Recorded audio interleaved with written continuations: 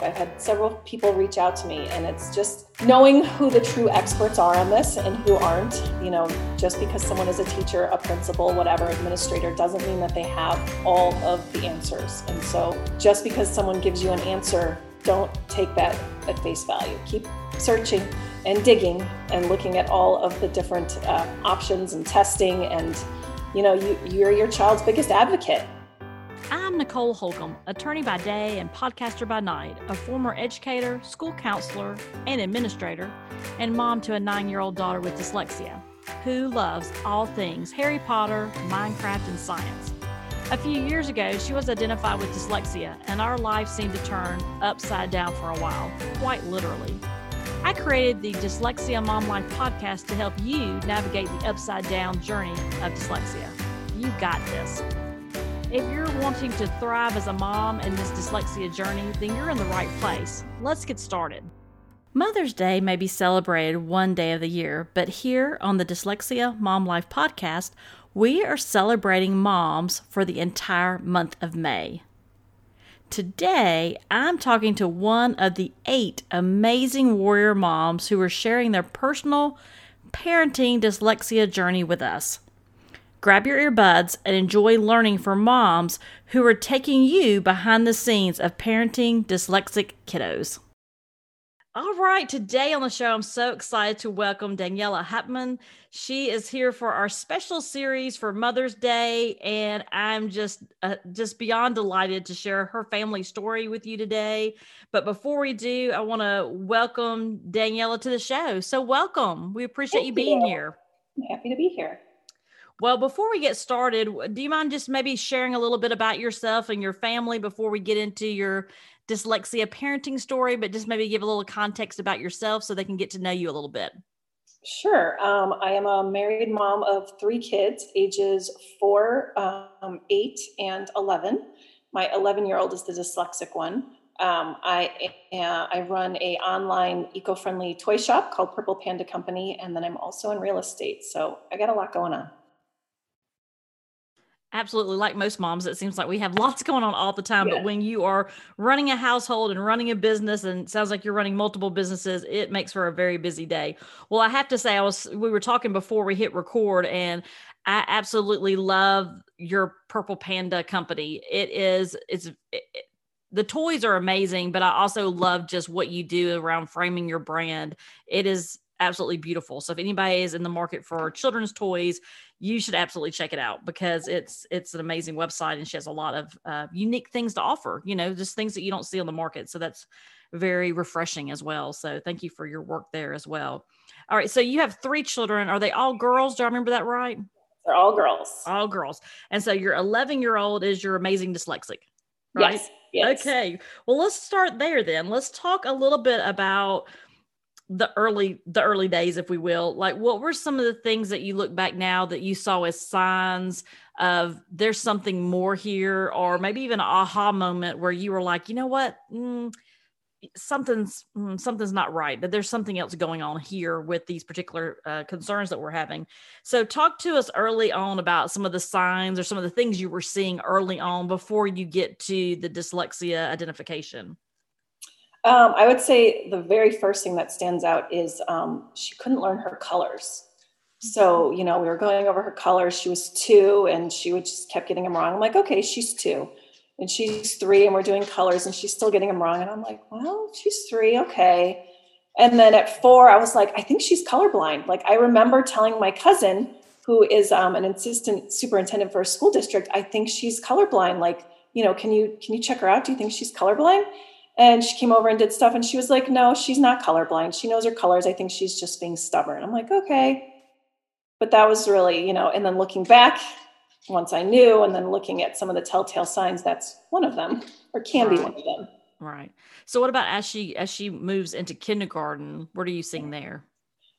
She just wasn't, she could not blend her words. We were doing the basic cat, sound out cat, k, at. And she knew the k, she knew the at, she knew the t. And I was like, put that together. What does that make? And she was like, I don't know. K, at, I don't know. She just couldn't put them together. Yeah. Yeah. Could not put it together. Mm-hmm. And I was just, I was very frustrated. I put her mistakenly into a charter school to start off kindergarten, which was touted as one of the best in our state. They teach ahead. It's very classical curriculum, a lot of homework. She had homework in kindergarten. Oh. It was flashcards, these Spalding phonogram cards that we had to go over every night. And she just wasn't learning them. I would go over a set of 10 or even 5. And the next night I'd be like, all right, she's got it. She's nailed it. No, she might know one of them. Meanwhile, my 3-year-old knows them. I would say, what's of her? And she would say, ER. Yeah. And my 5-year-old just looked at me like, I don't know, mommy. So at that point in time, how was that going for you as a family? Was she starting to show signs of frustration or not wanting to go to school, or just completely, I just can't do this? Or what was going on at that time for her from more of a social emotional standpoint? She liked going to school. I mean, she did love her teachers and everything. So that wasn't an issue, but just the nightly homework was, she was in kindergarten half day, so she wasn't a full day, and they did do fun stuff. But just those, she had spelling words, and then she had a test every Friday, and trying to, get her. That's so painful. Yeah, that is just so painful. Yeah. And we had ocean on there. Oh, you're like, okay. We are not going to get that one. Yeah, it is. Yeah. It's frustrating at that point as a mom because, or for parents in general, really, whoever's caregiving, because at that point in time, you've not figured out yet why they can't do it. So, are we just playing around? You're not being serious, or is there something else going on? And just lazy. Like I feel horrible. I remember saying, you're being lazy. Like, right. We would sit there, we would literally work on these things for an hour a night. And she would sit there and cry, and she would fidget, and she would, look all over. And I was like, pay attention, stop fidgeting. Why are you fidgeting? Just sit still and look at this card. Right. We just went over this. You should know this.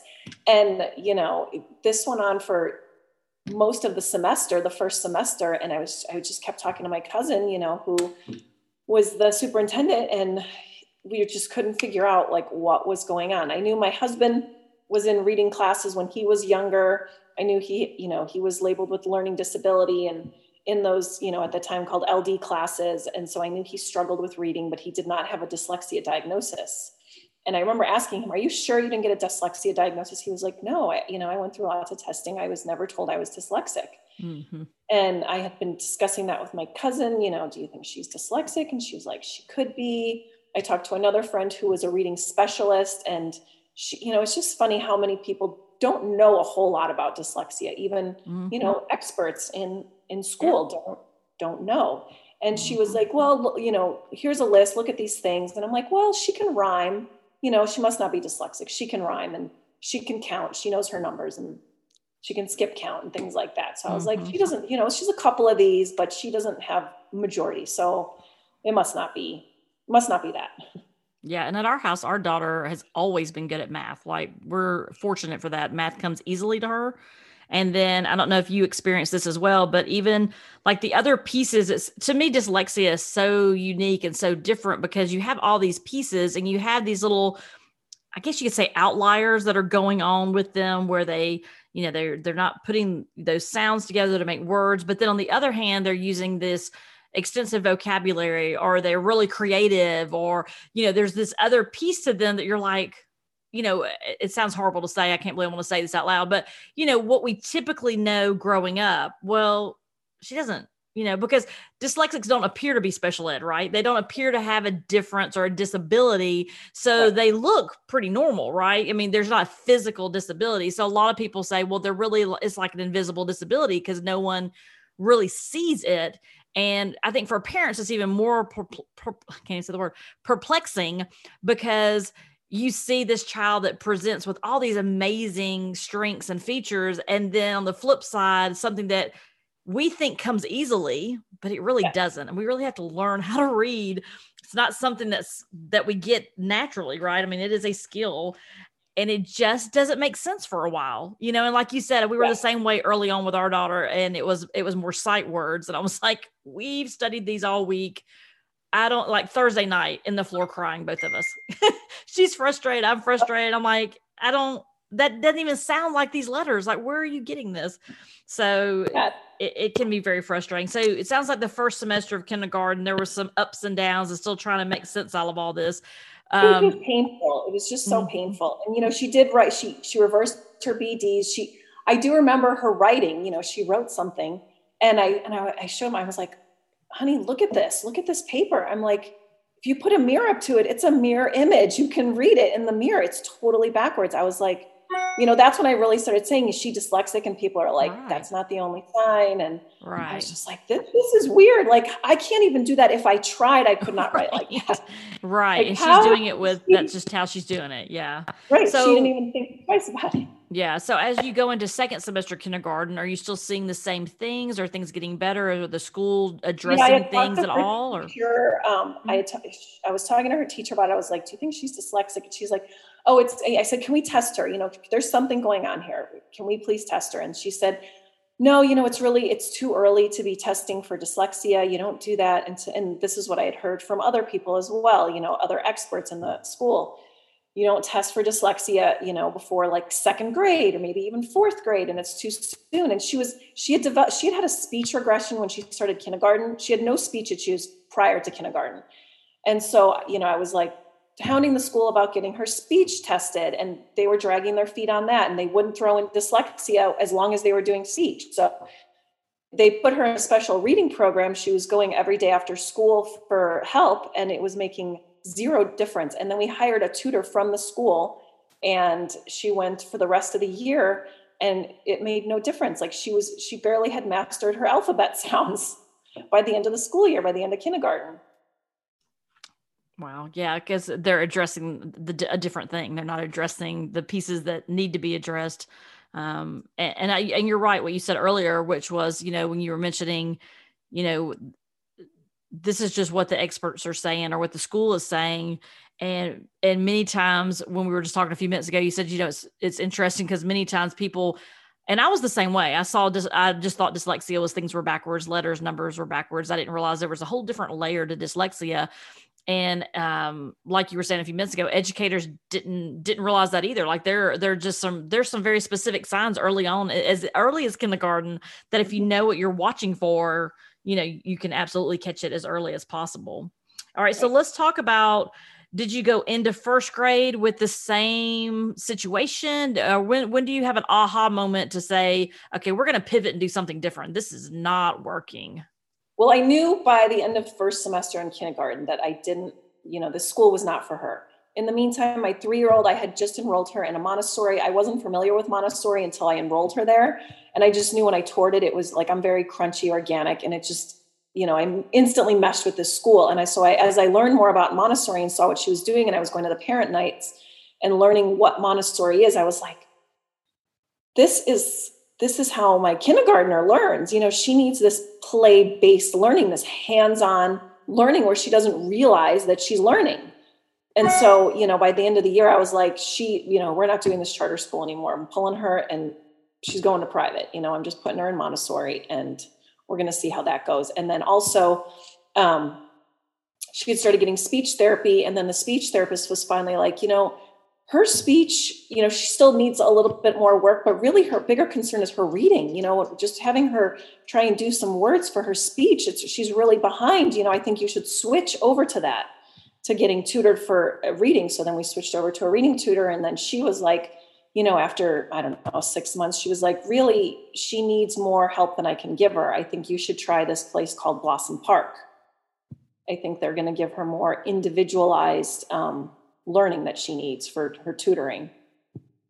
So we switched over to that, but she also flourished in Montessori. Was that another tutoring program, or was that a different school? No, it wasn't a school. Yeah. It's an outside, like they use, I think it's called Fit Learning. And so it's like, another institution that you would go sign up for, and it's very expensive.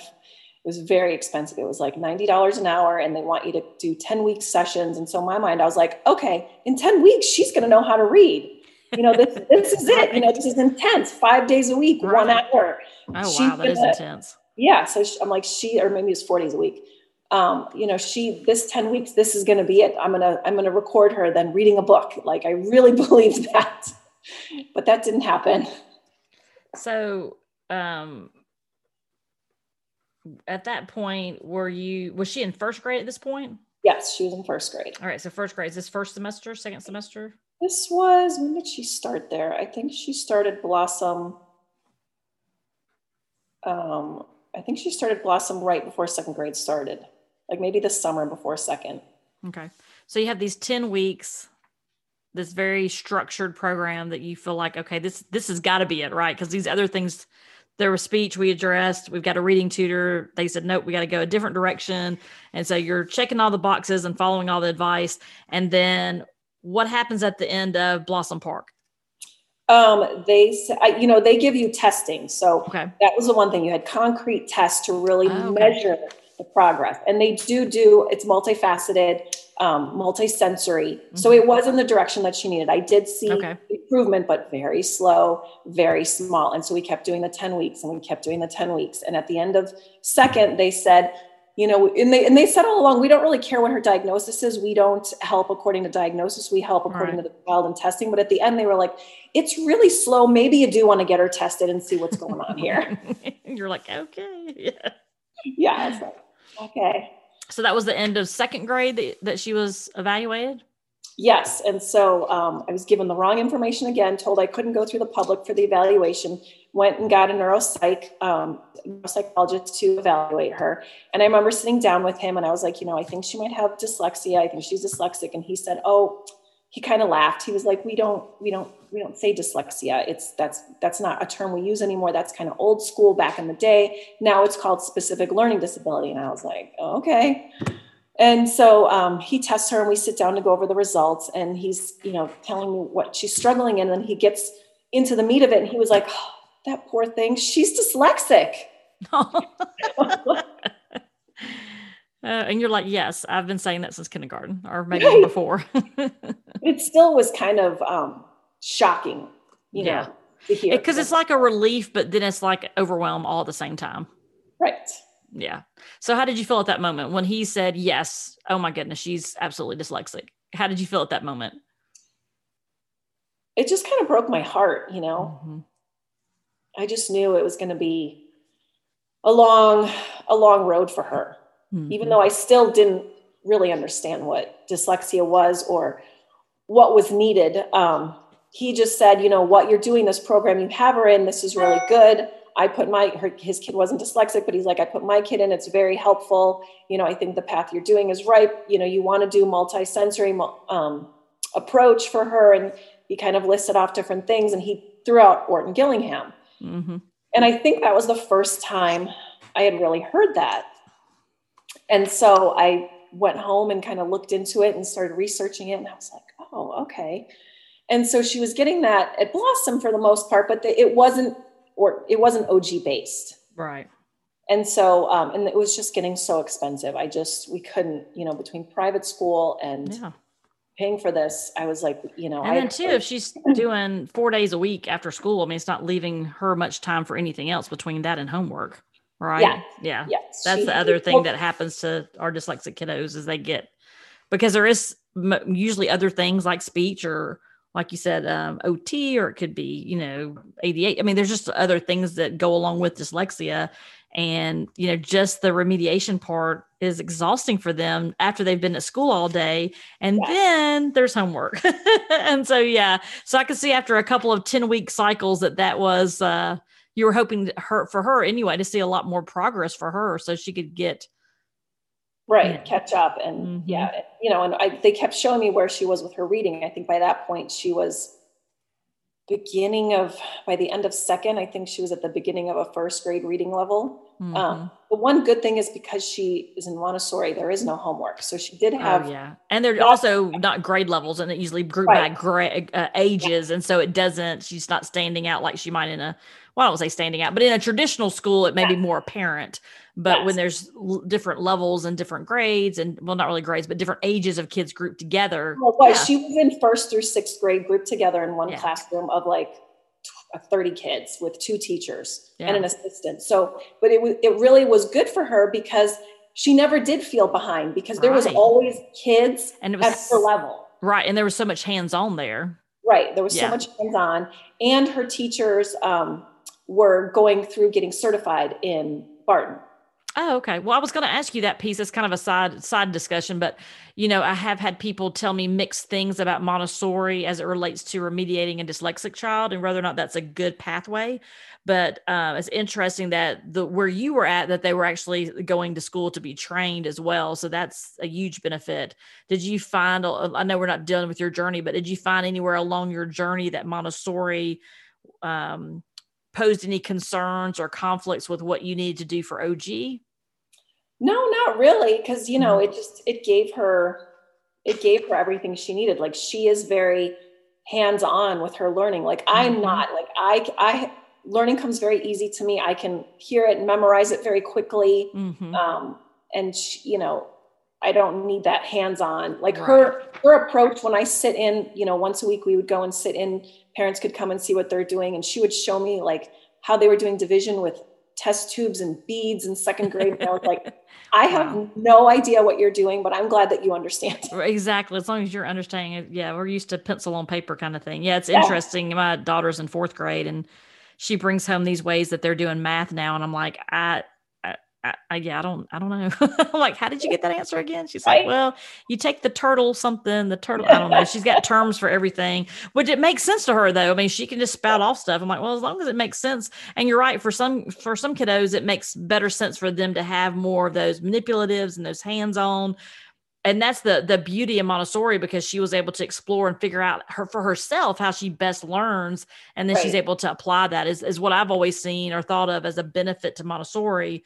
But is that structured literacy piece? I think that some people have said you don't really get that in Montessori because it's kind of different. It's just a Right. different type of teaching. So once you realize that there's really an Orton Gillingham component for kids that are really successful dyslexics, especially as they go into adulthood, did you pivot or change what you were doing for tutoring at that point, or what did you do going forward once you got I your did. dyslexia diagnosis?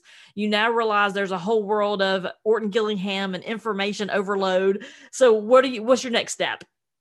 Well, I had heard that Arizona has something called ESA, an empowerment scholarship for kids with disabilities, where you can get scholarships to pay or help pay for their private schooling or for their therapies, whatever. So I started looking into that. And in order to apply for it, I was told that I had to have an evaluation from the public school district. They would not take my private $1,200 Right. neuropsych Mm-hmm. evaluation. I was like, you got to be kidding me, because this is the route I wanted to go the first place.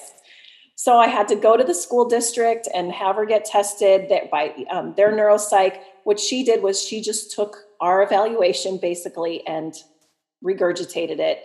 And that's what I could use to apply for ESA. But talking to her, she told me about a tutor who I had heard about from other friends who were using her. She used to work for the school and she left to do privately. She became a Barton certified tutor. And so I got her number and reached out to her. And so that's who my daughter has been seeing now for the last going on 2 years.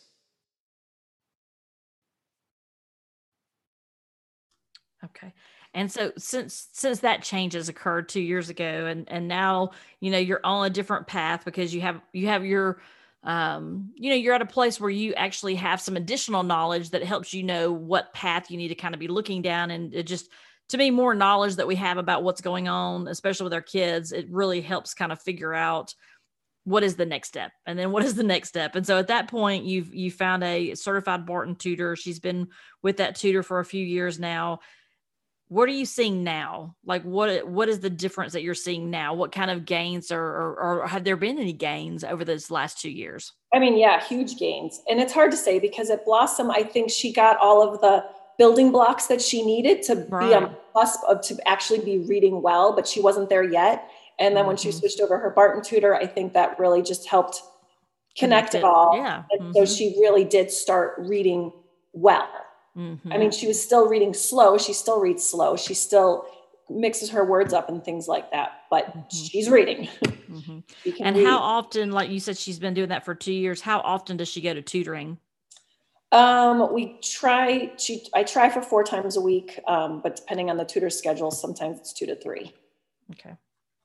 And is that an hour or is that 45 Yeah, that's an minutes or is hour. it And she 1 comes hour? to her school, so it's not after Oh, school. that's nice. Okay. So that's really great. They come in the afternoons when all the academic part of Montessori has been done in the morning. So she's Mm-hmm. not missing out on, important curriculum.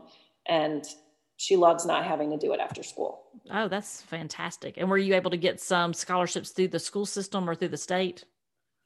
No, because I found out she was going to have to go to public school for 100 days in order to Yeah. qualify. That's And how it then is in Georgia too. They have to is it? attend.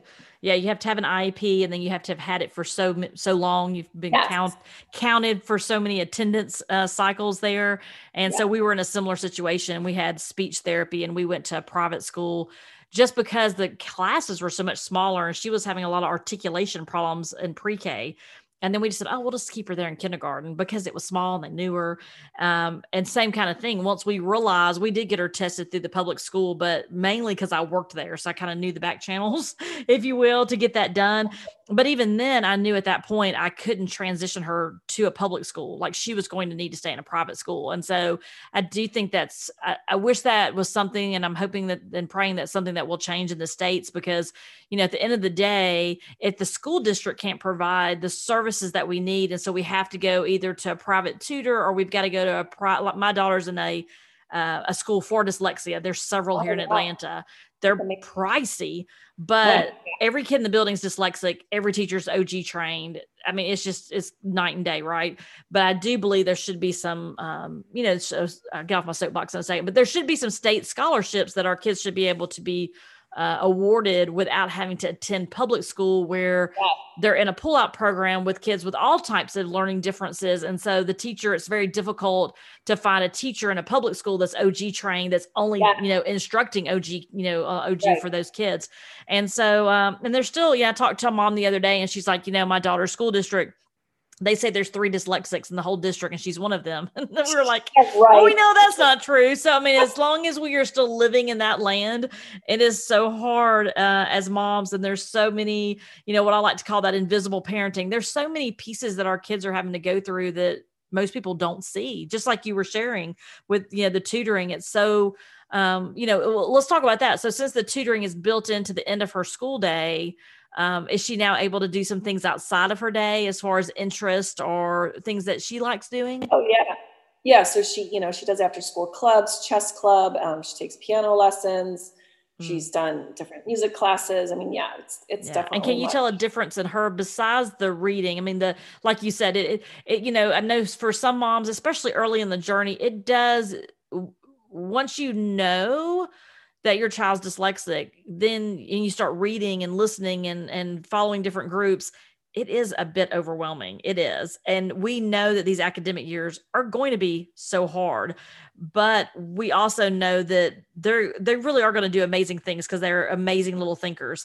They just think completely different. But at the end of the day, when we think about all of those pieces together, I love to hear stories where the kids are really finding their thing, right? Finding their strength, their passion, and they're finding time for that. And so that's so fortunate that you're able to have the tutor come to school because sometimes that's not the case. That's one of the reasons we moved to the school we moved to. We moved across Atlanta.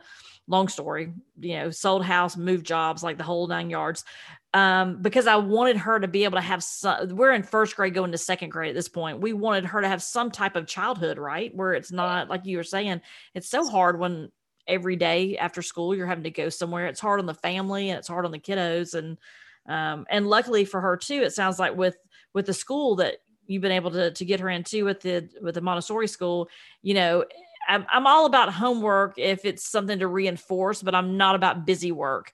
And so if you're going to send busy work home, that's not that, and I'm a former educator. I guess I'll always be an educator. My husband's an educator.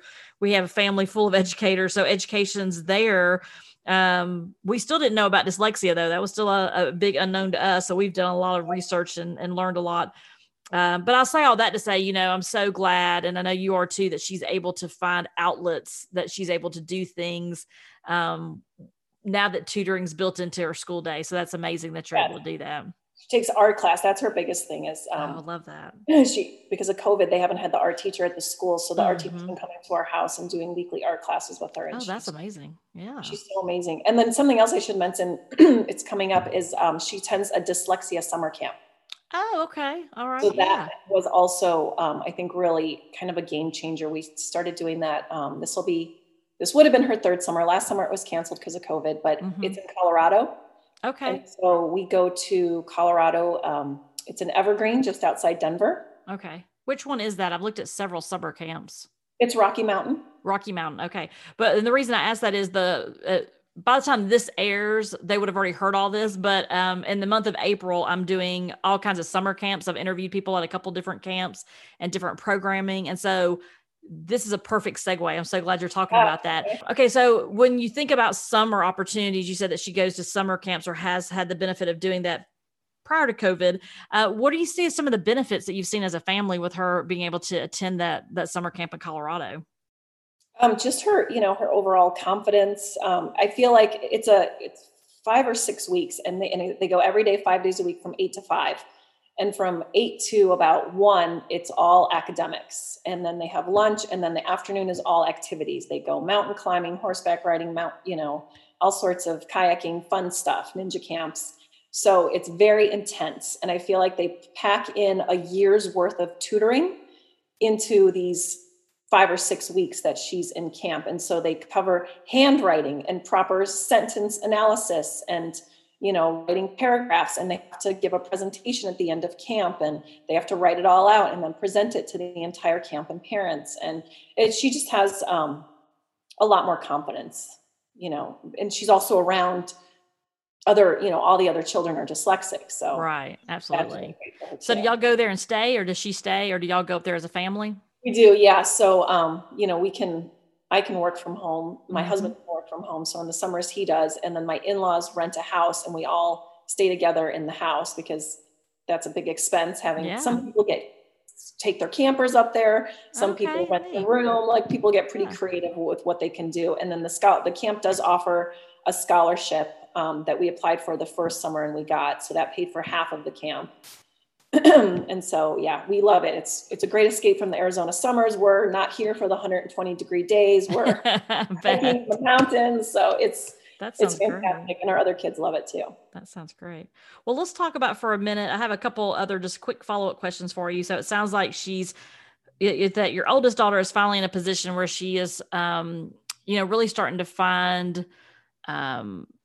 some success and really starting to thrive in those areas, and now starting to feel more secure because she's getting what she needs through the summer and then through the private tutoring at the school. And then she's in this amazing daily school environment that's supportive for how she learns. And so it sounds like there's amazing things going on, but I know that she's not your only, right? So you're a mom of 3. And so let me ask you a question. I know for some, it's kind of hard sometimes to think about, but, when you think about parenting, and parenting to me in general right now is so difficult because it's so different than when we were growing up, just, not to mention a pandemic, but with social media, and there's just so many pieces that just look different.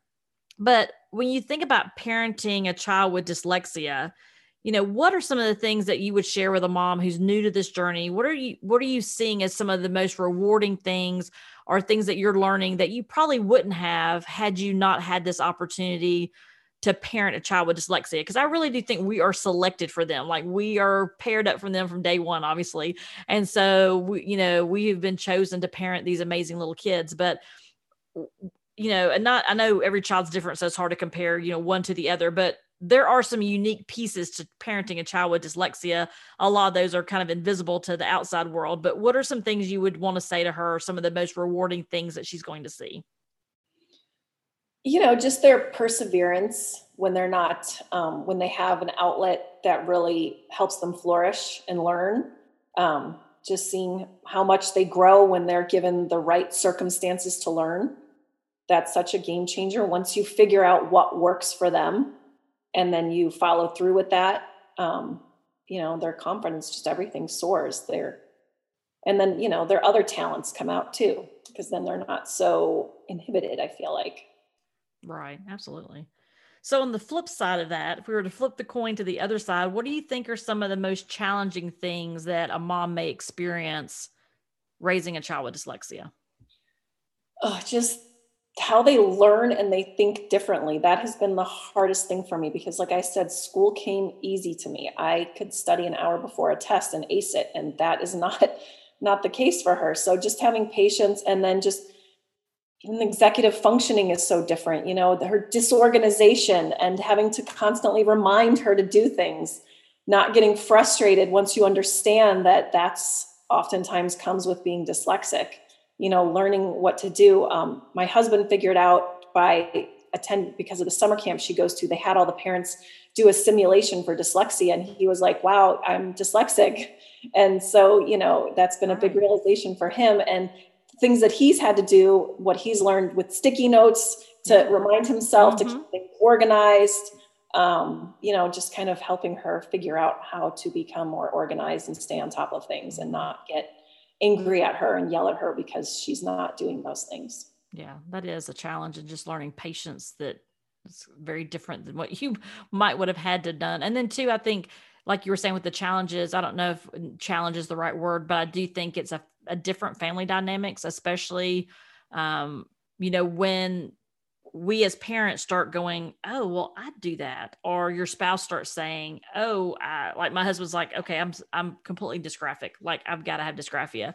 And so he just knows that. Right. But but as we were learning with her and learning more about dyslexia and the other, diagnoses that go along with dyslexia, that, then you start dealing with another dimension. And so those things are not always on your radar as well. So, all right, let's talk about something that I love to talk about. This is one of my kind of passion projects that I love to talk about, which is, as moms, I've already talked about many times about just all this invisible parenting that we do that people don't see around us, and just how it can really be exhausting. It can really wear on us.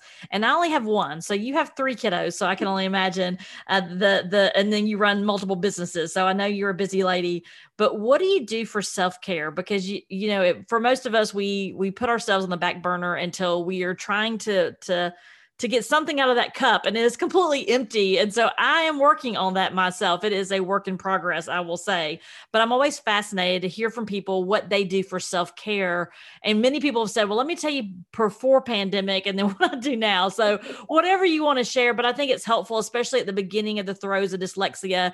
You're so overwhelmed. You've forgotten how to take care of yourself. So do you mind sharing some of the things that you enjoy doing for your own self-care? Well, something I just recently started was walking early in the morning. I get up at 6 now and I walk until about 7:30 and come back and finish getting the kids ready for school. And I've only been doing this 7 days in a row, but I want to make this a habit now because I was not making time for exercise with everything else that was going on. And so I can listen to my podcasts now. I wasn't able to do those things. And that's something that I really enjoy. Or I can bring a friend with and catch up with a friend on the walk. So that's been good. Yeah, I love that too. And I can tell I'm still working from home. My day job, so to speak, is we're still 100% telework. And so I will find that there are days when I'm like, oh, I haven't been outside today. And I can tell a difference in how I feel. But if I can go outside and just, even if it's a 30-minute walk, I try to walk about an hour, but even if it's 30 minutes, it just feels good. I'm able to breathe in some fresh air. I'm able just to get a different perspective. And so I love that piece, just being able to get outside and enjoy that. It really does make a difference, not only physically, but emotionally, I think as well. So, all right. So my last question for you is this. So if you are going to give advice to a mom who is starting her journey, maybe she's either just figuring out something's not working and maybe she's not quite to the dyslexia identification, or maybe she just found out within the last few weeks or few months and she's just feeling all the things, right? She feels alone. She feels overwhelmed. She feels like, I don't know if I can do this. What is some advice that you would want to give to her? She's called you on the phone and she's like, Daniella, I don't know what to do. What would you tell her? I actually have gotten this call from sharing my story on Facebook. I've had several people reach out to me, and it's just knowing who the true experts are on this and who aren't. Just because someone is a teacher, a principal, whatever, administrator, doesn't mean that they have all of the answers. And so just because someone gives you an answer, don't take that at face value. Keep searching and digging and looking at all of the different options and testing. And, you're your child's biggest advocate. And I think that's the biggest thing I've learned. Yeah, absolutely. And I think you're so right there on just, I think sometimes it's almost intimidating because we just think, well, the teachers will know, and Right. and they don't do it maliciously. They just know what they know, and like you said, we had some amazing teachers and they're like, I just can't put my finger on it. And so I think you're right there as far as, we just have to go with our own intuition like you did and just keep digging. All right. Just keep digging and asking those questions. So I think that's great advice. Thank you for that. So I want to be the first person, because we're recording this in like the last week of March, to say Happy Mother's Day early. Thank you. Thank you. And thank you so much for being on the show. And so I so appreciate you sharing your story. It really does make a difference. And I know many people are going to appreciate you sharing. And I just thank you so much for all that you're doing. I'm definitely going to put a link to your Purple Panda Company in the show notes. Y'all are doing some amazing things there. And so I definitely want to connect people with that if they want to check that out, because you do have some amazing things on there. Some of the things I'm like, I wish my daughter was a little younger. I would love to buy that. It's all the toys. Yeah. Yeah. But of course, toys are always good. So, but yeah, y'all have some really unique pieces that I just think are amazing. So, but I do appreciate you, and I hope that you have a fantastic Mother's Day. Thank you. Thanks for having me on. I appreciate it. Thank you so much for listening today, and happy Mother's Day to you. You are an amazing warrior mom, and together we can do hard things, right? Are you new to dyslexia? If you are and you're looking for more resources, then go to dyslexiamomlife.com/start here, where I have resources for you from blog articles, other podcast episodes you can listen to, and also free resources. And do you want to connect with our guest this month? Then be sure to go to dyslexiamomlife.com to find each of the episodes listed there from this month, so you can connect with all these amazing moms on our podcast. And we have a special episode that we're going to be releasing on May 31st, so you don't want to miss that. Be sure to subscribe, though, because we are going to be releasing these Mother's Day episodes throughout the month of May. Have a great day, and remember, you got this.